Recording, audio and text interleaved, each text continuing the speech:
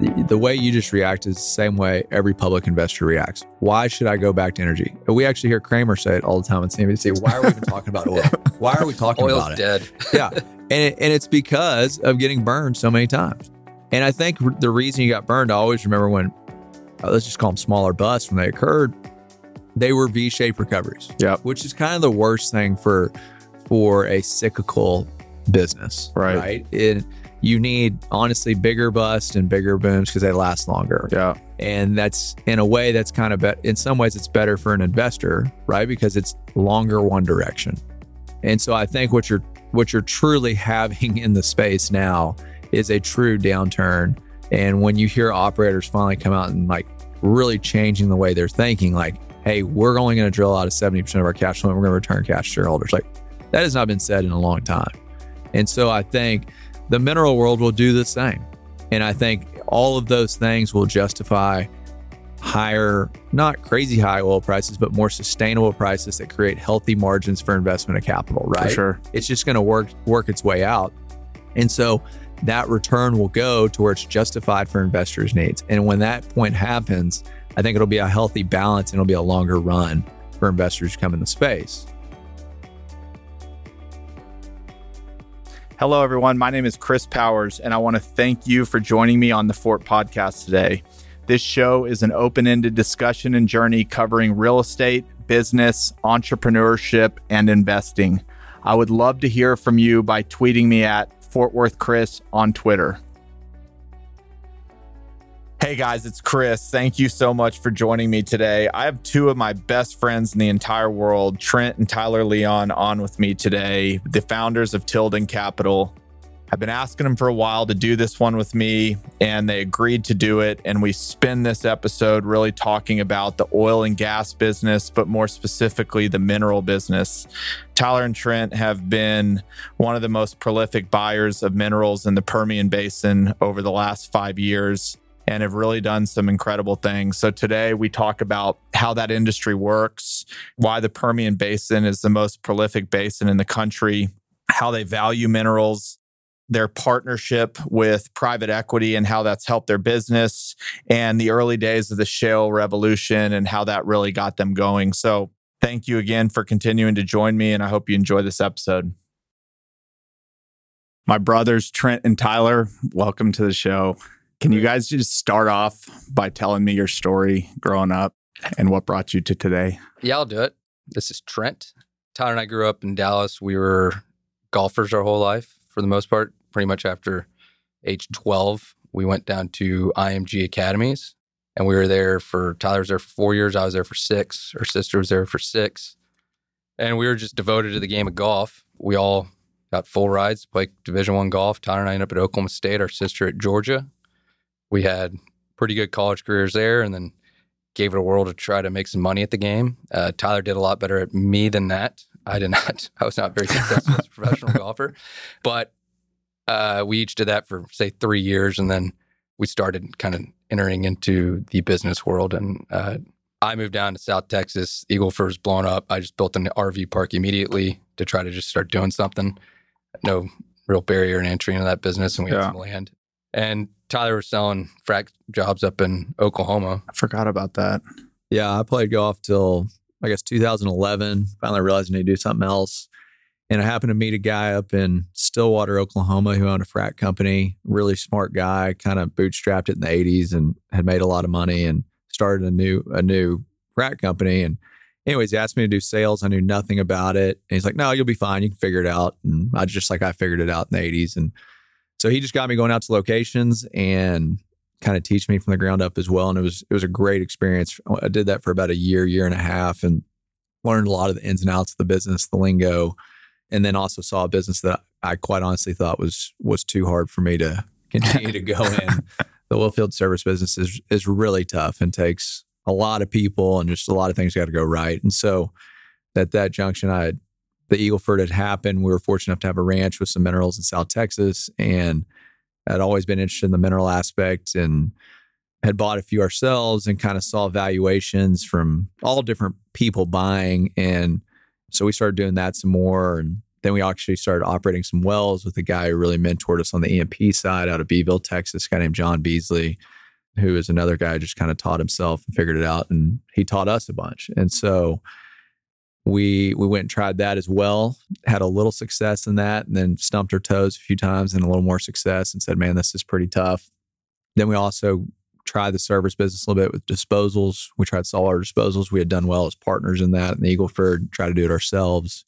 Once again, another tough business, and really oil crashed about the time we were getting ramped up. And so that was a great learning lesson for us on, commodity swings. Yeah. One of the things I saw though was, hey, mineral prices kind of hang around even during good times and bad times, a little bit more, not as erratic, right? The market. And so I looked at Trent and I said, I think it's our time to go buy minerals. Yeah. I think we should really put the foot down. It's been good to us. We've seen it's been good to others. If you can buy right, it's just seemed a lot like real estate, which our dad was in commercial real estate and taught us a lot about that. And so that's what we did. We just kind of embarked on that and started buying minerals. And what year was that? I guess it was like 14. Yeah, 2015. Spring of 14, we kind of started. So y'all had the family ranch down in Tilden, down in the Eagle Ford. Growing up, was oil and gas always a thing? Or was there like a time that you're like, what's this Eagle Ford thing? And it's called the AWP field. It's a pretty small window. Almas wells, they're like 9,000 feet deep, just above the Eagle Ford. And so we were fortunate to have a portion of that field go through our ranch. But for the most part, your people are drilling Wilcox wells, which hit every now and then, some Carrizo wells here and there. So it's around, but you'd go down there even when the Almas was probably blowing up, you'd still only see like 10 cars a day past the house. Where, the Eagle Ford blew up. I mean, there's thousands of cars, or, it's crazy. So it was never like, the shale boom has been a true revolution, right? Yeah. And so it's changed that part of the world forever, even though it's not as busy now. Do you remember like a time? Was there like a moment that like maybe somebody in the family called and they're like, somebody just called our ranch and want to lease the whole thing, and there's this thing called the Eagle Ford, and like y'all's antenna went up? A lot of them were leasing in the Edwards, which is below the Eagle Ford. Okay. That's kind of what who was it? San Ysidro? San Ysidro was leasing in the Edwards. They were just targeting a deep gas play at the time. And about that time, a geologist had kind of got with PetroHawk and put a bunch of acreage together. San Ysidro got wind about it because they were targeting the Eagle Ford. So then they started leasing. So the interesting thing, a couple of moments I realized is like a fellow rancher called my uncle, who had been the patriarch of the family and dealt with all the oil and gas stuff for a long time, and said, I got an offer for $250 an acre. And he's like, you think I should take it? My uncle was like, I'm probably not, probably ride it out a little bit more. But at the time when he said that, he goes, that's like the highest offer we've ever been offered in the history of owning these properties. Yeah. Because vertical production, you just didn't offer. And that was just to lease the minerals. That's just to lease it, right? I'm paid $250 and a quarter royalty. And so that's how it kind of started. And then I just remember fast forward, things kind of got ramped up from there. More and more entrants came in, and it's like, oh, we got an offer for $1,000. We got an offer. Oh, that's really good. And we'll take that on a little portion. And then it's like, oh, that guy just offered $1,800. And then it just kept going up. And it was just it was earlier on in shale, and no one really knows the EURs and all that kind of thing. And prices just kept going up. It was pretty amazing. And that was purely because of horizontal drilling and fracking. That's right. Very early on. And that was what year was that all happening? 2009. They took some leases in 2008, probably the $250 leases. And by the time you got to 2010, you're talking $3,000, $4,000, $5,000 an acre leases. But a lot of people got saved by favors nation clause, which we had in ours. So if you lease someone for $200, but someone in arm's length or whatever leased at $2,000, they got to pay you the $2,000. Oh, really? Even if it's a different company? Wow. Okay. All right. So 2014 comes, you get into minerals, kind of fell in line with buying real estate, and you'd stubbed your toe in other areas of the business. Did y'all start in the Permian, or we'll get into what y'all more do today? No, we started in the Eagle Ford, and we bought a few deals in Oklahoma and Pennsylvania, kind of pre-14. But we started in the Eagle Ford with the intentions with the price crash to try to buy there. Yeah. And we gave it a good effort. We bought a couple good deals. We bought a couple deals, but it was tough. I mean, just there wasn't a lot of sellers. The prices people wanted were still really high because that's what they were offered pre-crash. And so we didn't have a ton of success. And so then we said, well, these are some pretty good wells out in the Permian. Had heard a few comps and some deals out there and said, I think Trent, just makes a ton of sense. We need to go out here and buy. Sure enough, that's what we did. And we just kind of put it in motion. And we started buying out there. Well, and y'all were one of not the first, but y'all were the first at kind of in a bigger way to start going into the Delaware. Like I remember when y'all were out there and everybody was kind of like, why are the Leons focused in the Delaware when everybody else was? What like triggered y'all to be there, which ultimately ended up being an incredible decision, but why were y'all early? We were fortunate to see the Eagle Ford. Yeah. And it was in our backyard and we saw the prices people had offered for our minerals, and that's 8 wells a section. Explain what that means. In the Eagle Ford Shale, the spacing. So if you had a section of land, which is 640 acres. 640 acres. It's a mile wide, mile long. At the time, the most wells they could drill within the Eagle Ford Shale in a section was 8 wells per section. And so you knew that, right? So you had 8 wells a section, and say someone's willing to pay you X, right? Yep. So we were looking in the Permian. And the Delaware to us seemed to have the most resource in our mind. And when I say resource, most wells per section that could have been drilled and most hydrocarbons in the ground. Right. Because of the stacked intervals. And said, well, heck, there's 20 wells you can drill there, 30 or 14, right? And that's trading for Y, which was actually below the price of the Eagle Ford Shale. Yep. And so that's what really cued us in on it was, well, that's a discount. Yep. That we should go take. And the wells were twice as big. And I mean, granted, you're 2 years ahead, so technology got better. Yeah. But we saw what people were offering us on 300,000 barrel oil EURs. So ultimate recovery out of that well would be 300,000 barrels. Yeah. Times 8, right? That's what you can pay in a section to max it out. And so when we looked out in the Delaware, like these wells are bigger, there's more wells. We've really been focused in the northern Delaware since day one. Yes, we've bought in the southern Delaware when we saw price arbitrage or a good deal, but we have always wanted to be in southern New Mexico and Loving and northern Reeves. And that's just, there's a little more resource there, which everybody knows that now. But in 2015, Tyler and I were paying more than the private equity groups, but it was still, I mean, relative to evaluations even today after multiple price crashes, still well below. I mean, the prices were. It made sense nuts. To you. Why were y'all like, why was nobody else seeing this? There's so much money and talent in the industry. Private equity is the biggest competitor out there, which that's what we're in now. They need a lot of site. They need a lot of well results. There was not enough wells at that time were 14 million. They cost 14 million to drill a well. Yeah. We saw in the Eagle Ford when they first started, there were 15 million wells. Within a year, they were 12. And 2 years, they were down to 9, right? So Tyler and I, they're going to figure this out. There'll be more infrastructure. These things will get cheaper. The wells will get cheaper. And so we just really believed in that because the well results were so big. We knew that everything would come along with it. Yep. And so, in INCAP, they couldn't go out there and say they're going to drill 16 wells in a section because they hadn't done it yet in a section. Yeah.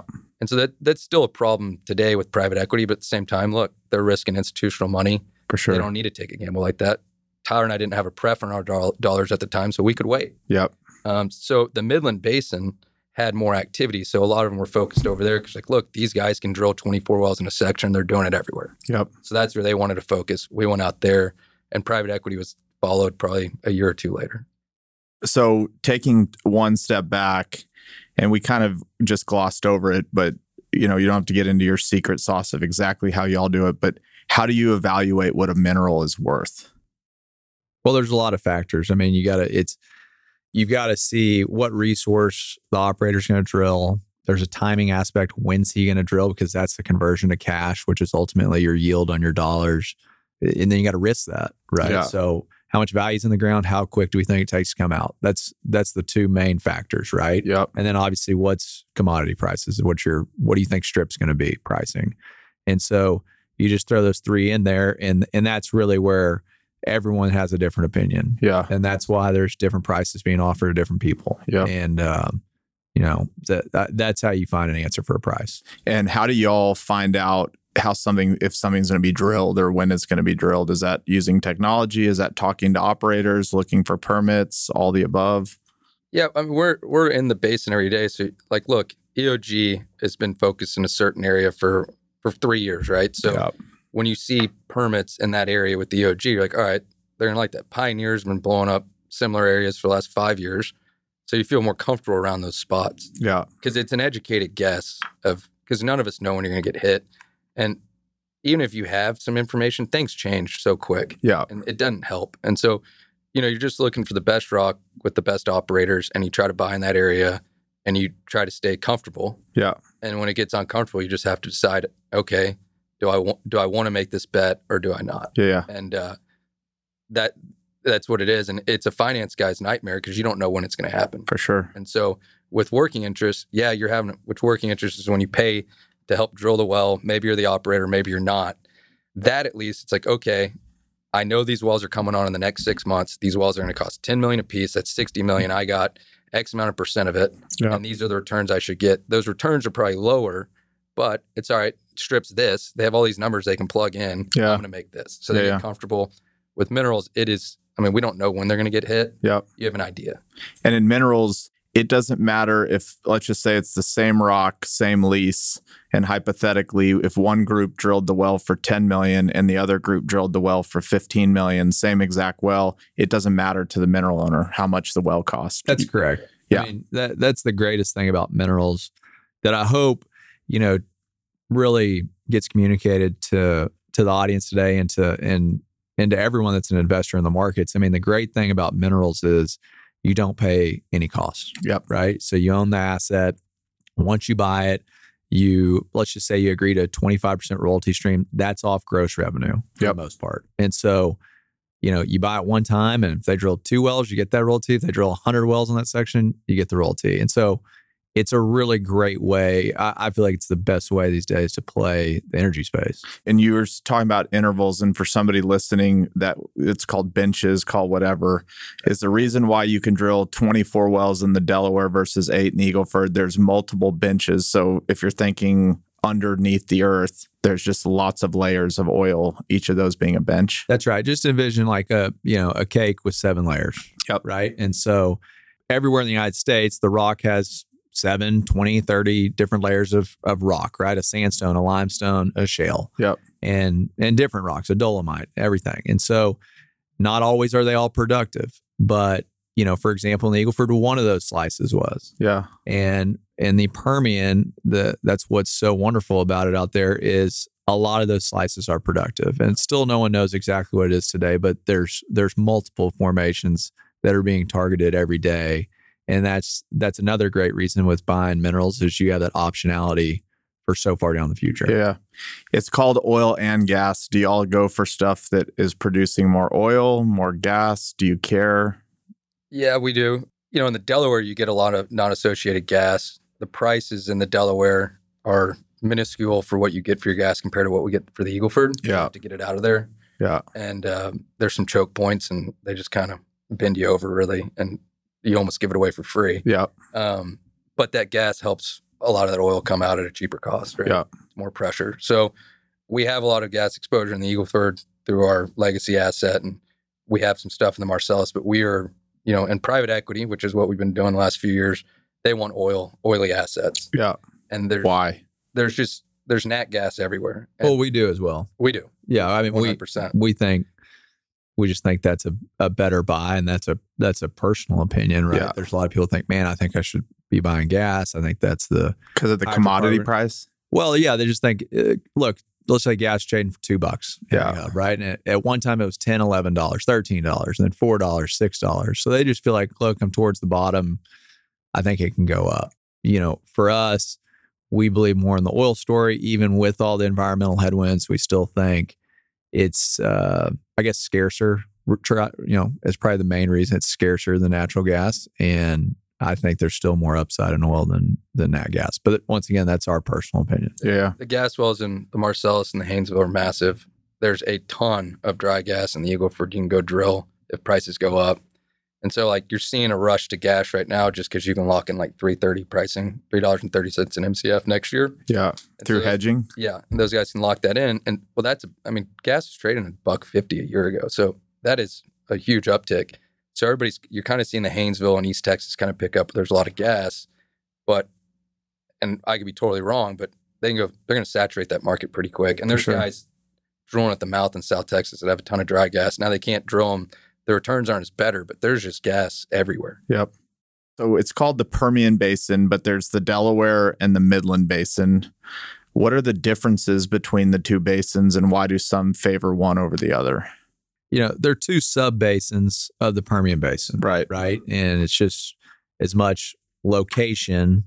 And then there was the Central Basin uplift right there. So they just called them different names for the basins. Right. The Midland Basin, I guess first let me say both basins are incredible and are pretty much the best basins in the United States. Yeah. The Midland Basin is a little shallower. So cost to drill and complete is cheaper, which is really advantageous in this tough market.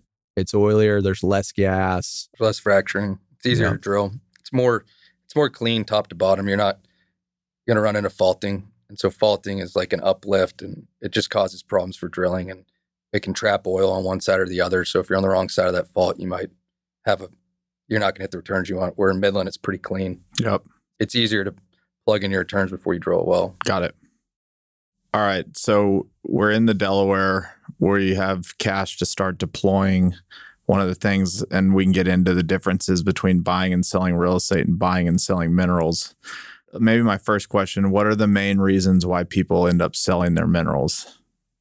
I'll go. I mean, cancer is a big one. People die and they got to do estate planning. People get older and they're like, can my kids, it's to own minerals. It's not like just owning an empty lot. There's a lot that goes into it, and you kind of got to watch the operator. And especially if you're a big mineral owner, I mean, it's hard to keep up with. Yeah. Those operators, they might not want to be doing it, but a lot of times you are kind of getting screwed on your royalty checks. Yeah. So these big patriarchs that have been doing it for 40 years, or they're savvier probably than their kids, or maybe now they're in Austin doing a tech deal or something. They're not in the business, and they don't want to leave them with that. And it can be a burden. Yeah. And so that's how some of the bigger guys, but estate planning is a big one. We've bought a lot of houses in Colorado the last couple of years for some people. Yeah. It's another one. What else, Tyler? I mean, I think the big one that's a lot different. Back in the day, everyone said, don't sell your minerals, right? Yeah. I mean, I think we've all probably heard that story. But that's when someone offered $100 an acre. Right. Or they're like, I'll offer you 30 months cash flow. Well, I think a lot of people have sold for a lot different reasons these days. And a lot of it's got to do with price. Yeah. I mean, you're able to pay a lot more. And with that is more limited upside for us buyers, but still there. But it's a fair price for what's being offered. So I think some people are like, wow, $10,000 an acre? Like, this is in the desert and it's made me $0 for the last 30 years. Okay, I think I should take some off the table. Yep. So I think there's just a lot of that. I mean, quite honestly, I think a fair price is being offered most of the time. And to put in perspective, like $100 to like where at the peak Delaware did prices get to per, is it royalty acre, net mineral acre? There's a couple like crazy transactions, but you can't really use those as like data points. But I mean, there's some really good stuff trading for $30,000 an acre. And like 10 years before that, it was trading for... Oh, I mean, $50 an acre, $100 an acre. Yeah. So like with vertical wells, right? Vertical wells, and you're going out there, you're taking a risk. It's there, but with the vertical well, your returns are going to be X, and you're going to dry hole X% of them. Yeah. And so it was risky. And if a lot of the old mineral buyers, they go out, they want to buy huge swaths of land at as cheap of an acreage cost they can get, and hope in 20 years something's going to happen. Yeah. And now with horizontal drilling and shale, it's a lot easier, and it's where it's at, and you can go make these bets, and they're getting 50 to 70% of that oil year one. Yeah. And that's the biggest difference. The returns are fast forwarded. You're not having to wait 10 years on that well. Yep. And that's with hydraulic fracturing. And so in vertical, you might get a lot of cheap acreage. You're going to drill 10 wells, maybe 3 of them hits. They're much cheaper to drill. 7 of them don't, but the economics still make sense. Horizontal, you're paying a lot more up front, a lot more to drill, but you're basically hitting every single well. That's right. Yeah. More manufacturing. Okay, maybe just a quick question. Prices have gone up. The public markets have, in a lot of cases, a lot of producers, it's been proven that maybe they're not drilling profitable wells. Do you think vertical drilling is going to make a comeback? Has it ever not been there? Or like as we move forward, is it all about horizontal, or is it are we going to go back to vertical as well? I don't think you go back. I think vertical drilling's still been going on around the country, and I think it always was, but I think that's why, quite honestly, oil prices got so high, right? Yeah. Pre shale, we were just running out of hydrocarbons needed to run the world. Yeah. And that's what vertical drilling was producing. Yeah. Now, they're still doing it. There's not massive fields that are being found on, the lower 48 anymore and stuff like that. Yes, they're having success in Alaska. They're having success offshore, stuff like that. But horizontal drilling will still be the mainstay of the lower 48's hydrocarbon growth and production going forward. So when you buy a mineral, you own it forever. But when you lease a mineral, you might have the obligation for 3 or 5 years. Does it require you to keep drilling, or how do you lose a lease? And like, I'm assuming when y'all are evaluating, you see Pioneer has a lease of 3 years. They're going to have to drill something in 3 years or they lose the lease.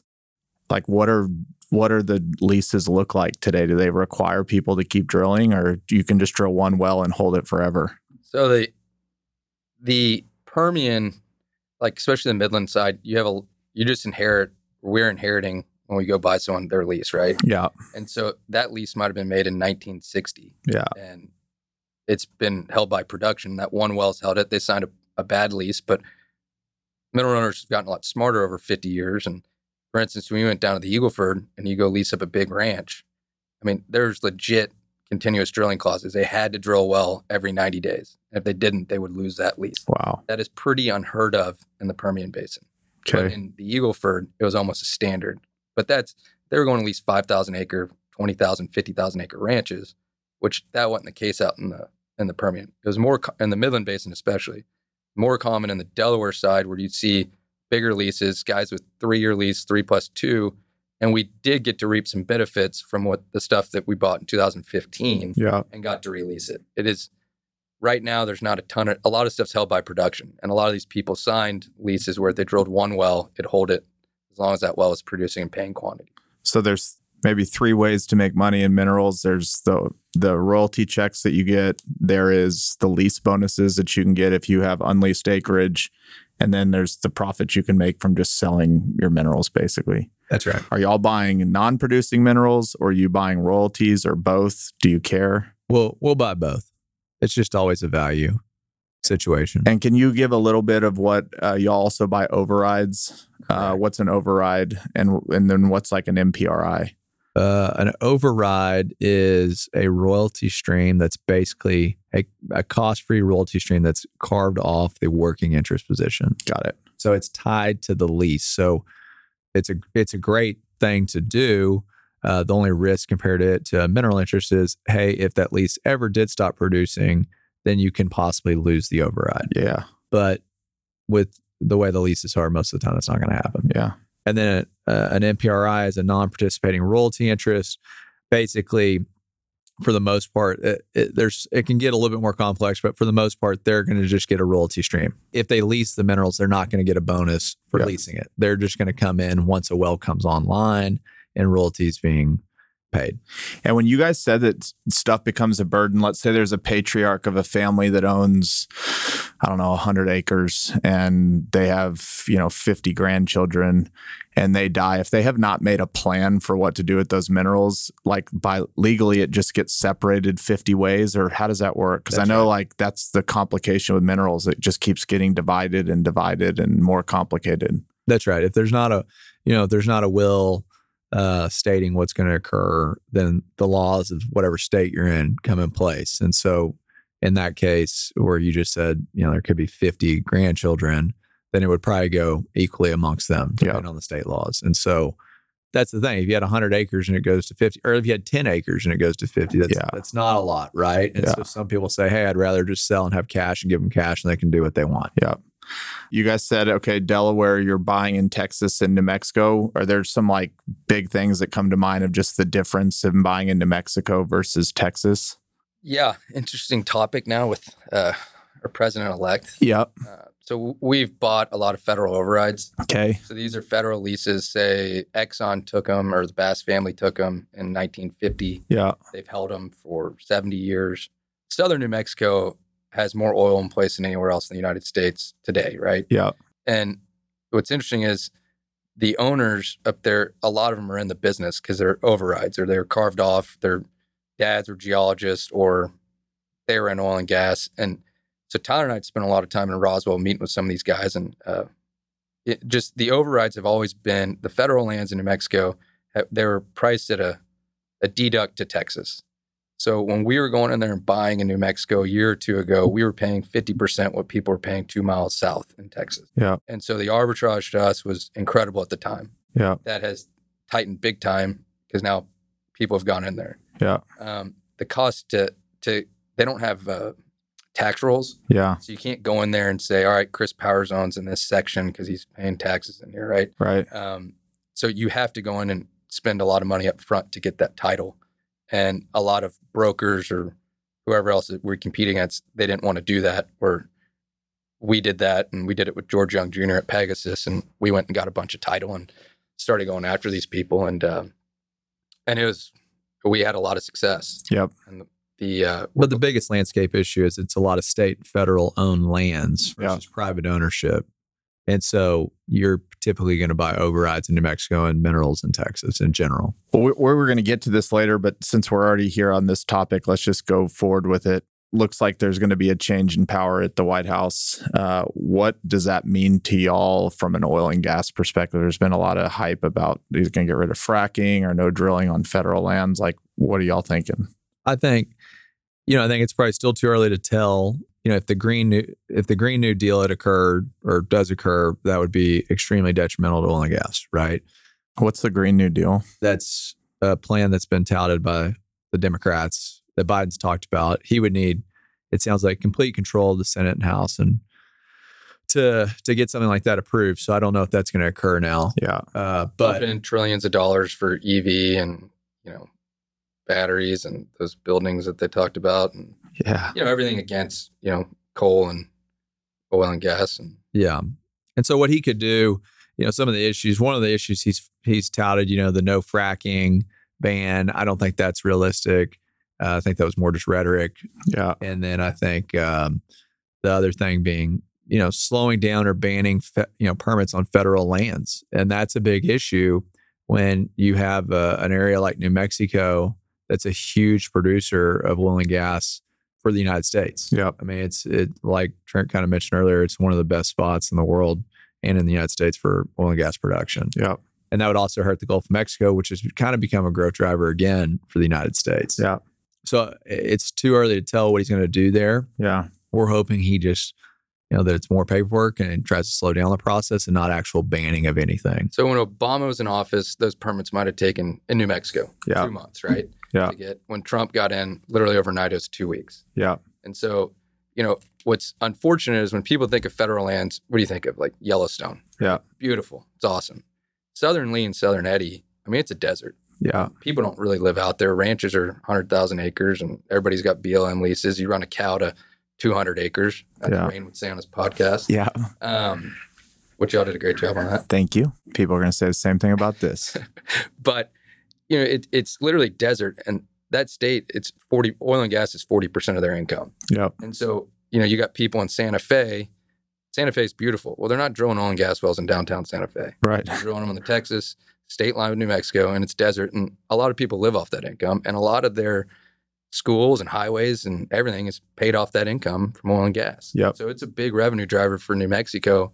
And if he tries to ban fracking, just say that. I mean, so New Mexico now is going to have 40% less income. Yep. That's a problem. It already is. Their income's already a problem, right? Is there a rush of operators right now getting permits completed, assuming that there might be a delay or it might be a lot more a headache if come January? It appears so. And once you have a permit, how long is that permit good for? 2 years, and they can extend it another 2 years. It depends on states, but for New Mexico speaking, that's the deal.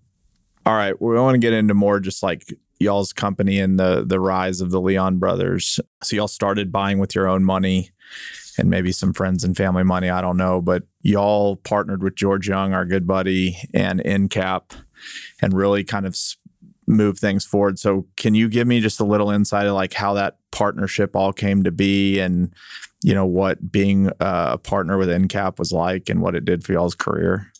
Yeah. So we started out buying with our own capital, and just kind of like you in real estate or anyone else, like buying capital assets, it's expensive and it'll eat you up pretty quick. And so we kind of built a position. We were at a junction where it's like, do we sell or do we raise capital? And we said, I think we should hold on and raise capital.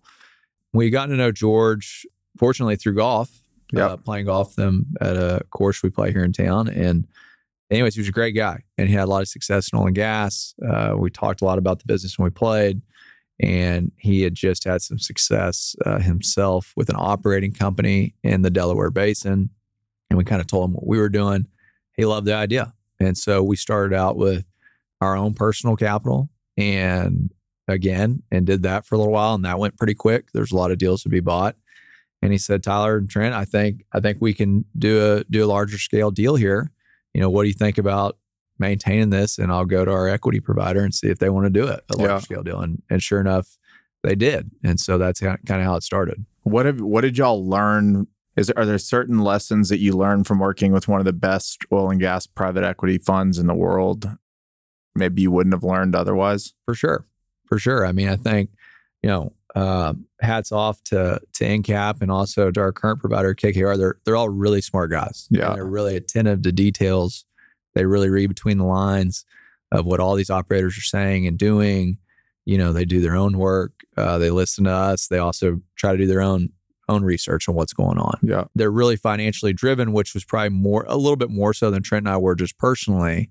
And so they've taught us a lot when it comes to that and time, value, money, and how to risk things and the way they look at it. And I think it's important to see. Yeah. Their resources are incredible that they have. And the guys, in-house at NCAP, the guys in-house at KKR, and then, within like NCAP's portcos, I mean, you get a lot of geologists, a lot of engineers. And look, at the end of the day, someone's got to make a decision. Yeah. An educated guess. George is good at making decisions. Yeah. So I learned that from being around George. He can make a decision. Yeah. And he'll live with the decision he makes. Yeah. And but the resources, those like KKR, I mean, NCAP does a great job.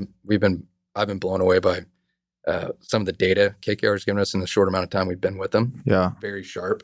Yeah. And the geology and the engineering they do, it's been really impressive.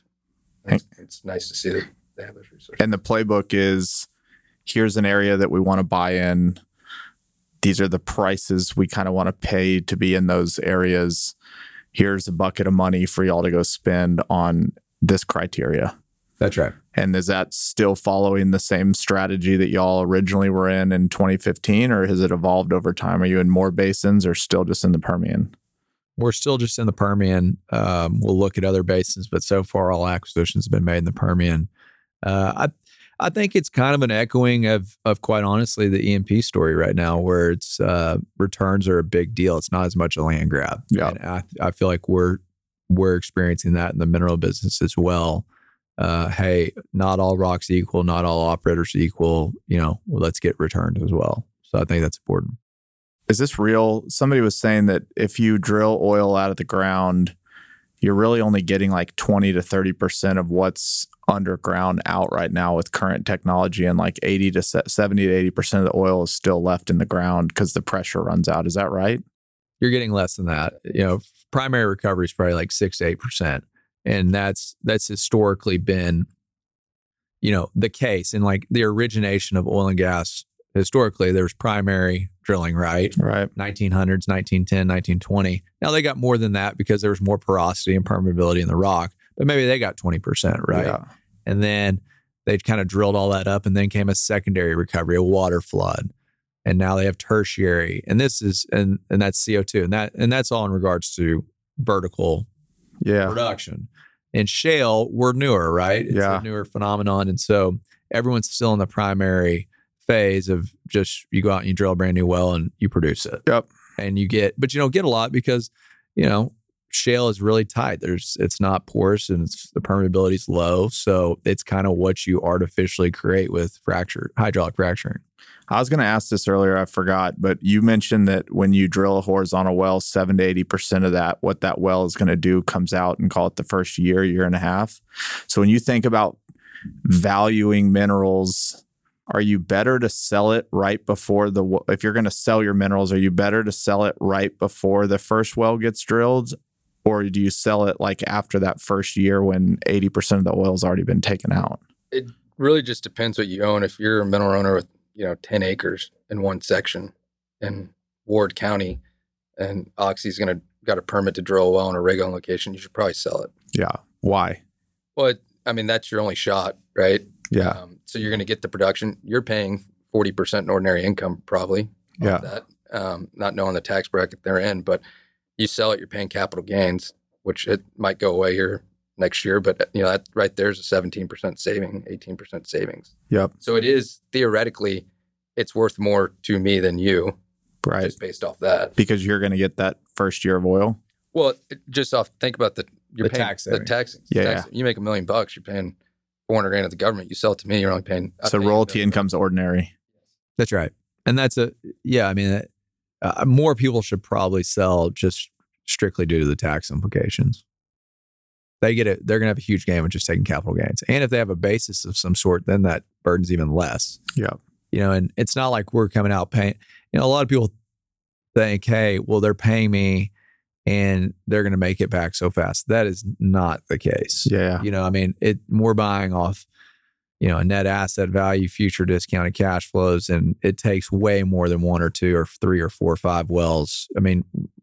Because it's so known what operators are doing. Yeah. Prices have eked up, and so you're paying for a lot of resource.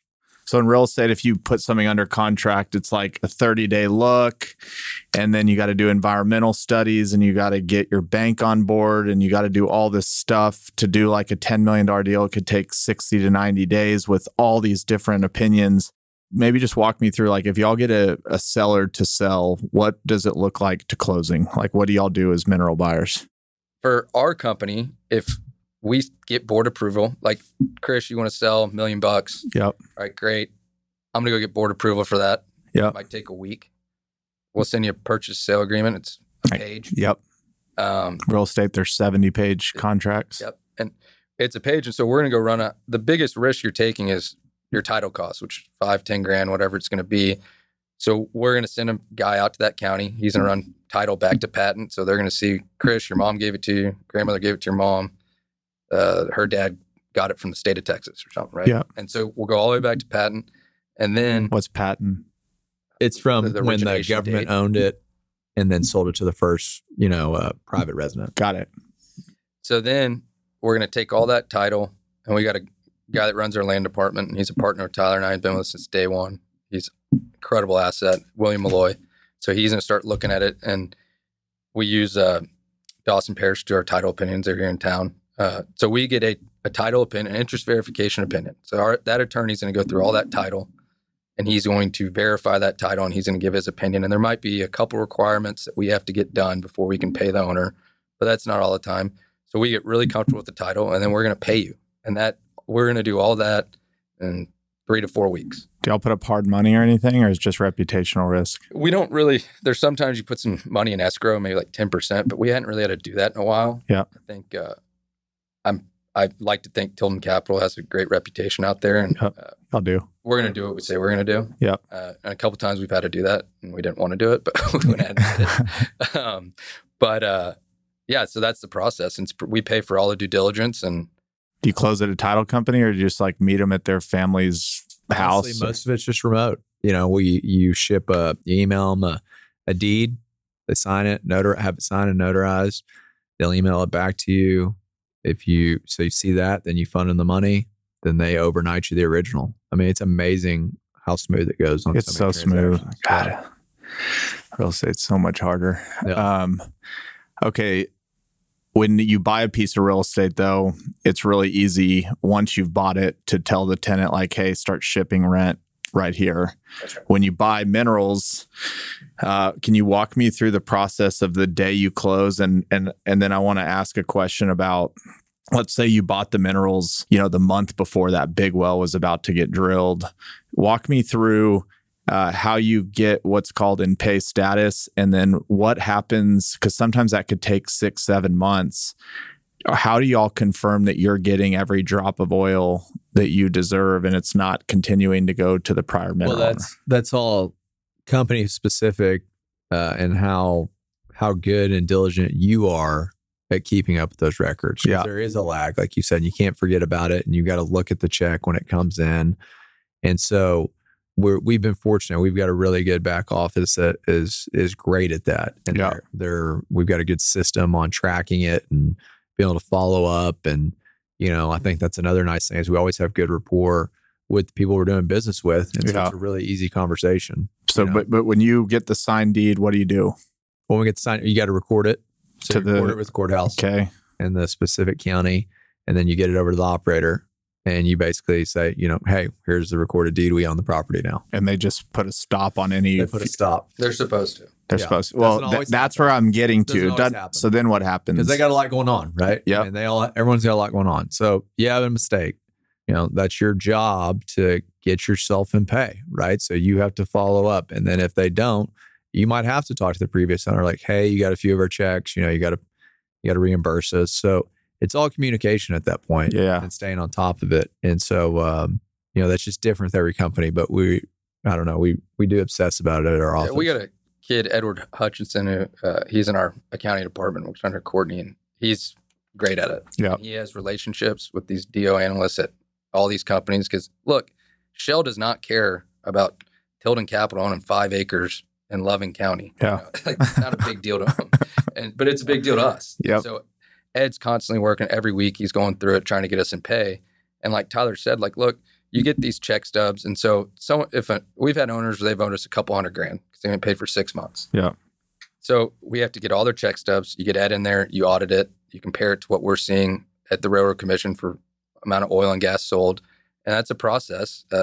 I'm glad I don't have to do it every day. Yeah. But Ed and Courtney do.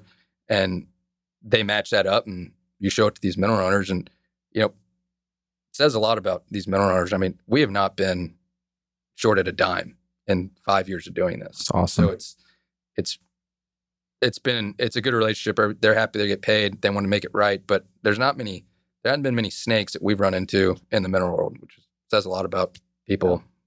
So we're here in 2020. For the last 5 years, for anybody listening that has not been involved in oil and gas, mineral world's been one of the hottest probably industries in the world. I mean, we talked about mineral prices going from 300 to 30,000, and there was a ton of, the model for a long time, not necessarily y'all's model, but for a lot of mineral buyers was buy it, flip it, buy it, flip it, buy it, flip it. What do y'all think is the industry for mineral buyers going forward? Because the buy it and flip it model, is it fair to say, has pretty much run its course? I think, once again, you're kind of echoing the E&P space consolidation, right? So I think that's occurring in the mineral world. There's the windows getting tighter of where you want to buy, who you want to buy under. And, the capital at the top is getting more specific. And so there's less room for mineral buyers. Yeah. It's not as fragmented as it once was. Right. Well, we have KKR as a partner. They're really big boys. A lot of times they would just buy marketed deals. Yep. They want to buy on the ground now. And so that's where we come in. And so if you're a broker and you're planning on flipping it, and I'm talking to the same mineral owner and you're paying more than me, so you're paying more in KKR, you're going to maybe you can go make $100, $200 an acre somewhere else, but you're taking a lot of risk. Yeah. And the end buyer is becoming more sophisticated. For sure. And so KKR is an end buyer and they're buying on the ground. Well, they are the end buyer, but they gotta are they the true end buyer? Where does this all end up? Because is it fair to say royalty trusts have not outperformed in the public markets, and then you have these mega funds that have spent billions of dollars buying minerals? Where does this all eventually end? Well, I think royalty funds have they've done incredible until COVID, right? You can't it's just hard to look at COVID, and it's nothing you can prepare for, right? And it just absolutely slaughtered our business, just like it did airlines and anything that's directly tied to this kind of shutdown. And so I think in general, prior to that, they truly were doing well. Yeah. And their returns were above and beyond other energy companies for the most part. So where does it all go? I think eventually and I think what everybody's hoping is it goes more and more to the investors across the United States in the public space. Yep. More to the retail investors. And I think what has to happen is the space has to grow. Yeah. And so I think you see that over the next several years with more consolidation of people who have been buying and growing that space. And as capital's been kind of frozen from coming into the industry, one, just because the industry's down. There's talks like this ESG thing. We talked about batteries and Tesla and all this stuff. Like, what's the impetus that lets capital start flowing back into this industry again? I think it's all returns. We talked about it yesterday at lunch. Like, what type of, like, is it an oil price? Is it some type of proof that returns are going to remain sustainable? Because you were saying yesterday, since 2014, this is your fourth cycle. Yeah, there's been a lot of downturns. And imagine if you're a frac hand and you've been laid off 4 times in 5 years. Yeah. But if you're talking in the public space, you're starting to see these major operators, change their dividend model, and they're giving more cash back. They used to draw 100% cash flow. Maybe they're going to only do 70% now, 60%, and return cash to their investors. As a private mineral guy, it's different than if you look at an E&P. Yeah. You start delivering people mid-teen returns. Well, I think you bring up an interesting point, Chris, because you talk about the way you just react is the same way every public investor reacts. Why should I go back to energy? We actually hear Kramer say it all the time on CNBC. Why are we even talking about oil? Why are we talking about it? Oil's dead. Yeah. And it's because of getting burned so many times. And I think the reason you got burned, I always remember when the, let's just call them smaller busts, when they occurred, they were V-shaped recoveries. Yeah. Which is kind of the worst thing for a cyclical business. Right. And you need, honestly, bigger busts and bigger booms because they last longer. Yeah. And that's, in a way, that's kind of, in some ways, it's better for an investor, right? Because it's longer one direction. Right. And so I think what you're truly having in the space now is a true downturn. And when you hear operators finally come out and like really changing the way they're thinking, like, hey, we're only going to drill out of 70% of our cash flow and we're going to return cash to shareholders. Like, that has not been said in a long time. And so I think the mineral world will do the same.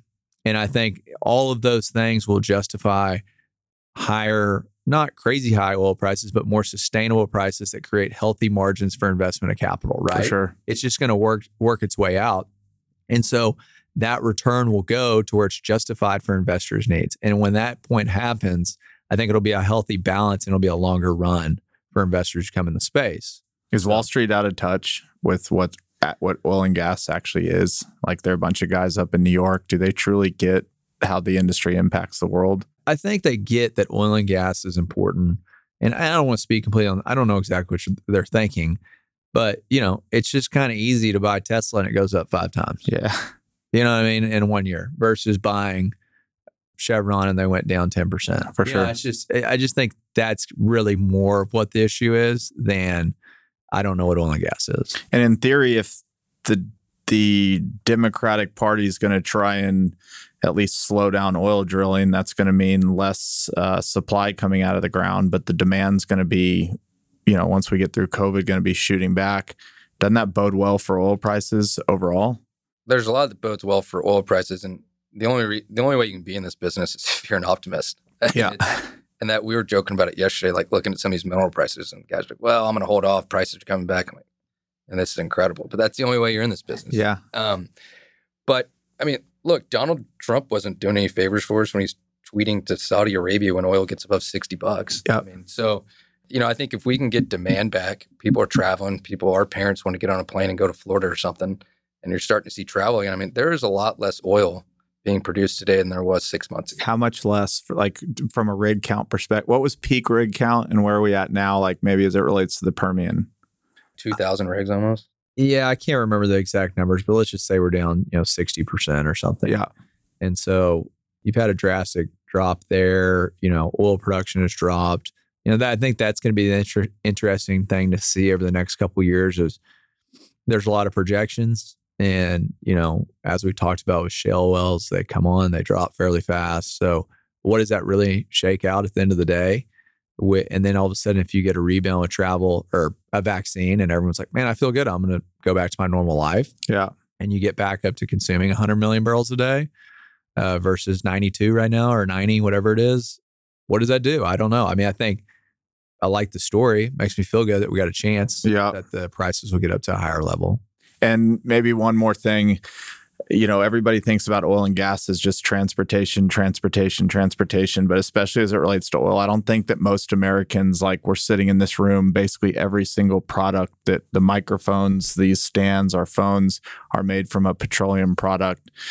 Is there like something you would say that's like one of the biggest misnomers about the industry is like we use oil for everything? Yeah, I think a huge misnomer, two big misnomers are how pollution tied to oil and gas wells and driving cars. There's bigger polluters out there. I actually read an article today I was glad to see. It was like, coal is a much bigger polluter. Yeah. It's a lion's share. Coal shouldn't even be in the same sentence with oil and gas. Yeah. When it comes to pollution. And so, even you talk about going to the EV model, what is that cat dozer going to run on to go mine? Yep. To get the products to create a battery. They can't run on a battery and not a cat dozer. I mean, that's a massive piece of equipment. And then the other misnomer, like you said, is plastics. I mean, the petrochemical industry, like oil is used in a ton of different things to create things that we use every day that we take for granted. Yeah. And I don't know. I don't think it gets wrapped up in coal and smog because they show a picture of the LA traffic and they show the haze.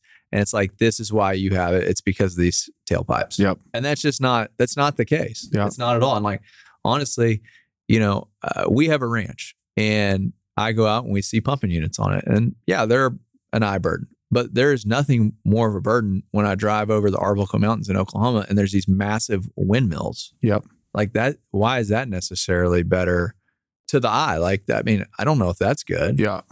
So anyways, I think there's a lot of misnomers that I hate to see constantly in the space.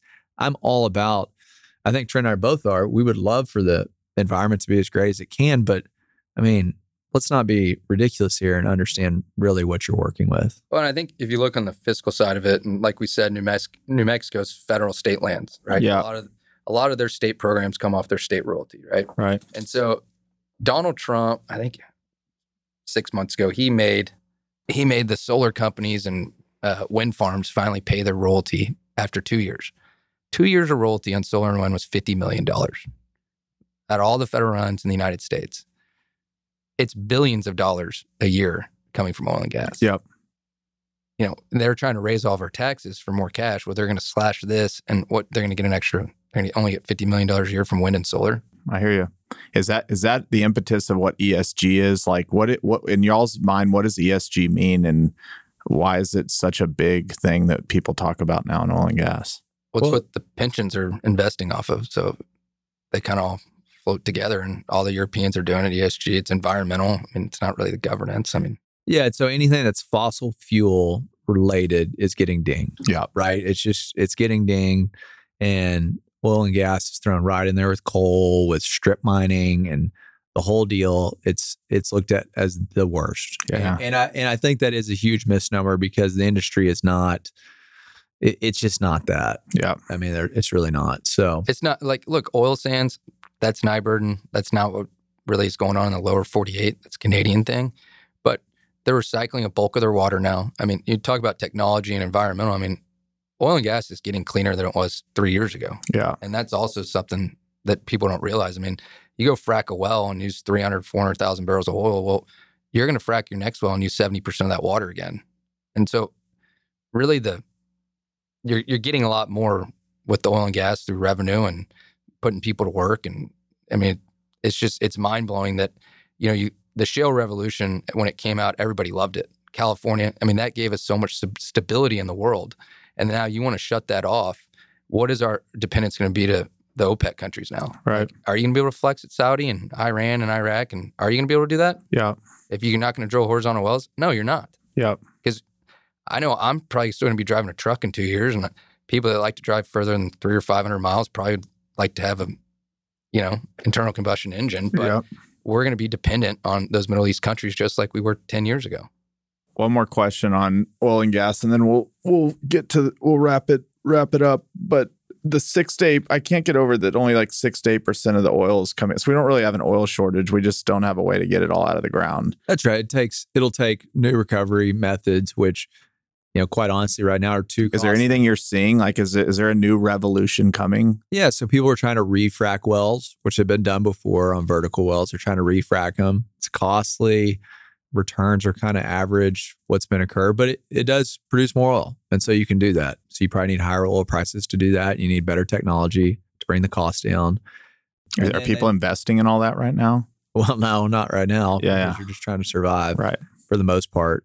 You don't see a ton of companies doing that. There's some other companies trying, to basically pump gas back down hole, not necessarily CO2, but miscible and immiscible gases down hole to, pressure it up and get more oil production back out of the reservoir. But it's all in its infant stages, right? Yeah. And, I think that's another thing, a great reason to own minerals is, hey, when they do figure out a secondary way, your revenue is going to increase. Yeah. Just kind of out of the blue. Yeah. So that's a nice thing about them. These majors are putting in billions and billions of dollars of infrastructure into these, the Eagle Ford and the Permian. And, when you see that, they're going to go get their initial well results. They're going to come back. Well, 20 years later, they're still going to have all this pipe in the ground, all this infrastructure. And what you saw in the older fields is they come in and water flooded or CO2 flooded. Now, can you do that in shale? Maybe the floods aren't as big or you got to be closer to the wellbore. I don't know. But, you'd like to think if there's still a need for oil and gas in 30 years, that's probably what they'll use the infrastructure for. For sure. Which would just be a bonus off owning these minerals if you still own them in 30 years. Yep. All right. Y'all won a national championship and played at Oklahoma State.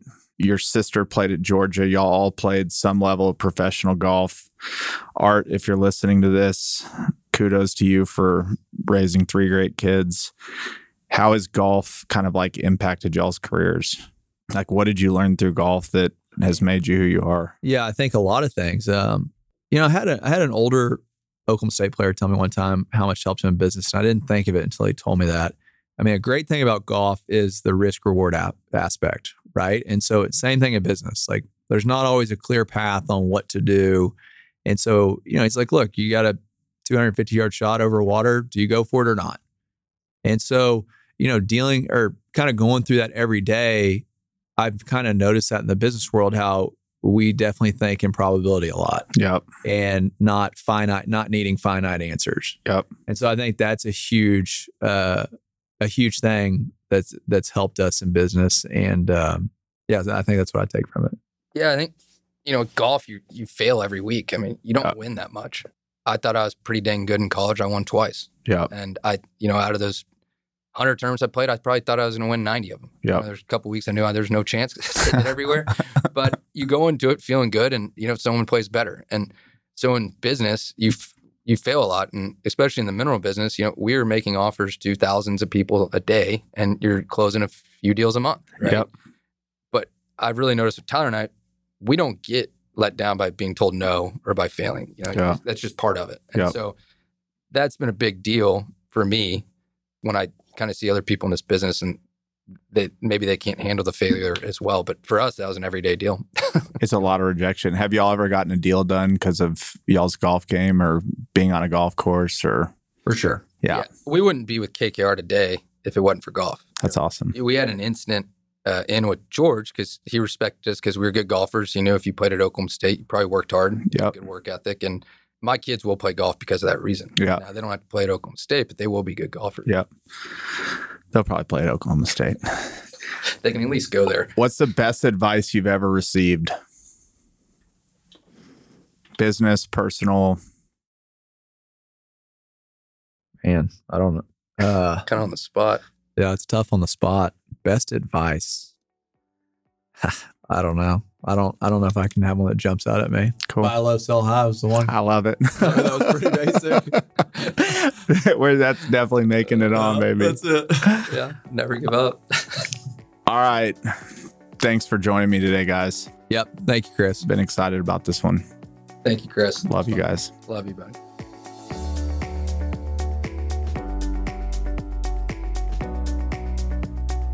Hey everyone, it's Chris here again. Thank you so much for joining me on this journey. If you enjoyed the show, please subscribe to us on Apple Podcasts, leave a 5-star rating, or write a quick review. Thanks again, and I'll see you on the next episode. Chris Powers is the founder and CEO of Fort Capital LP. All opinions from Chris and guests of the Fort podcast are solely their own and do not reflect the opinions of Fort Capital LP. This podcast is for informational purposes only and should not be relied upon for real estate or investment decisions. The Fort with Chris Powers is produced by Straight Up Podcasts.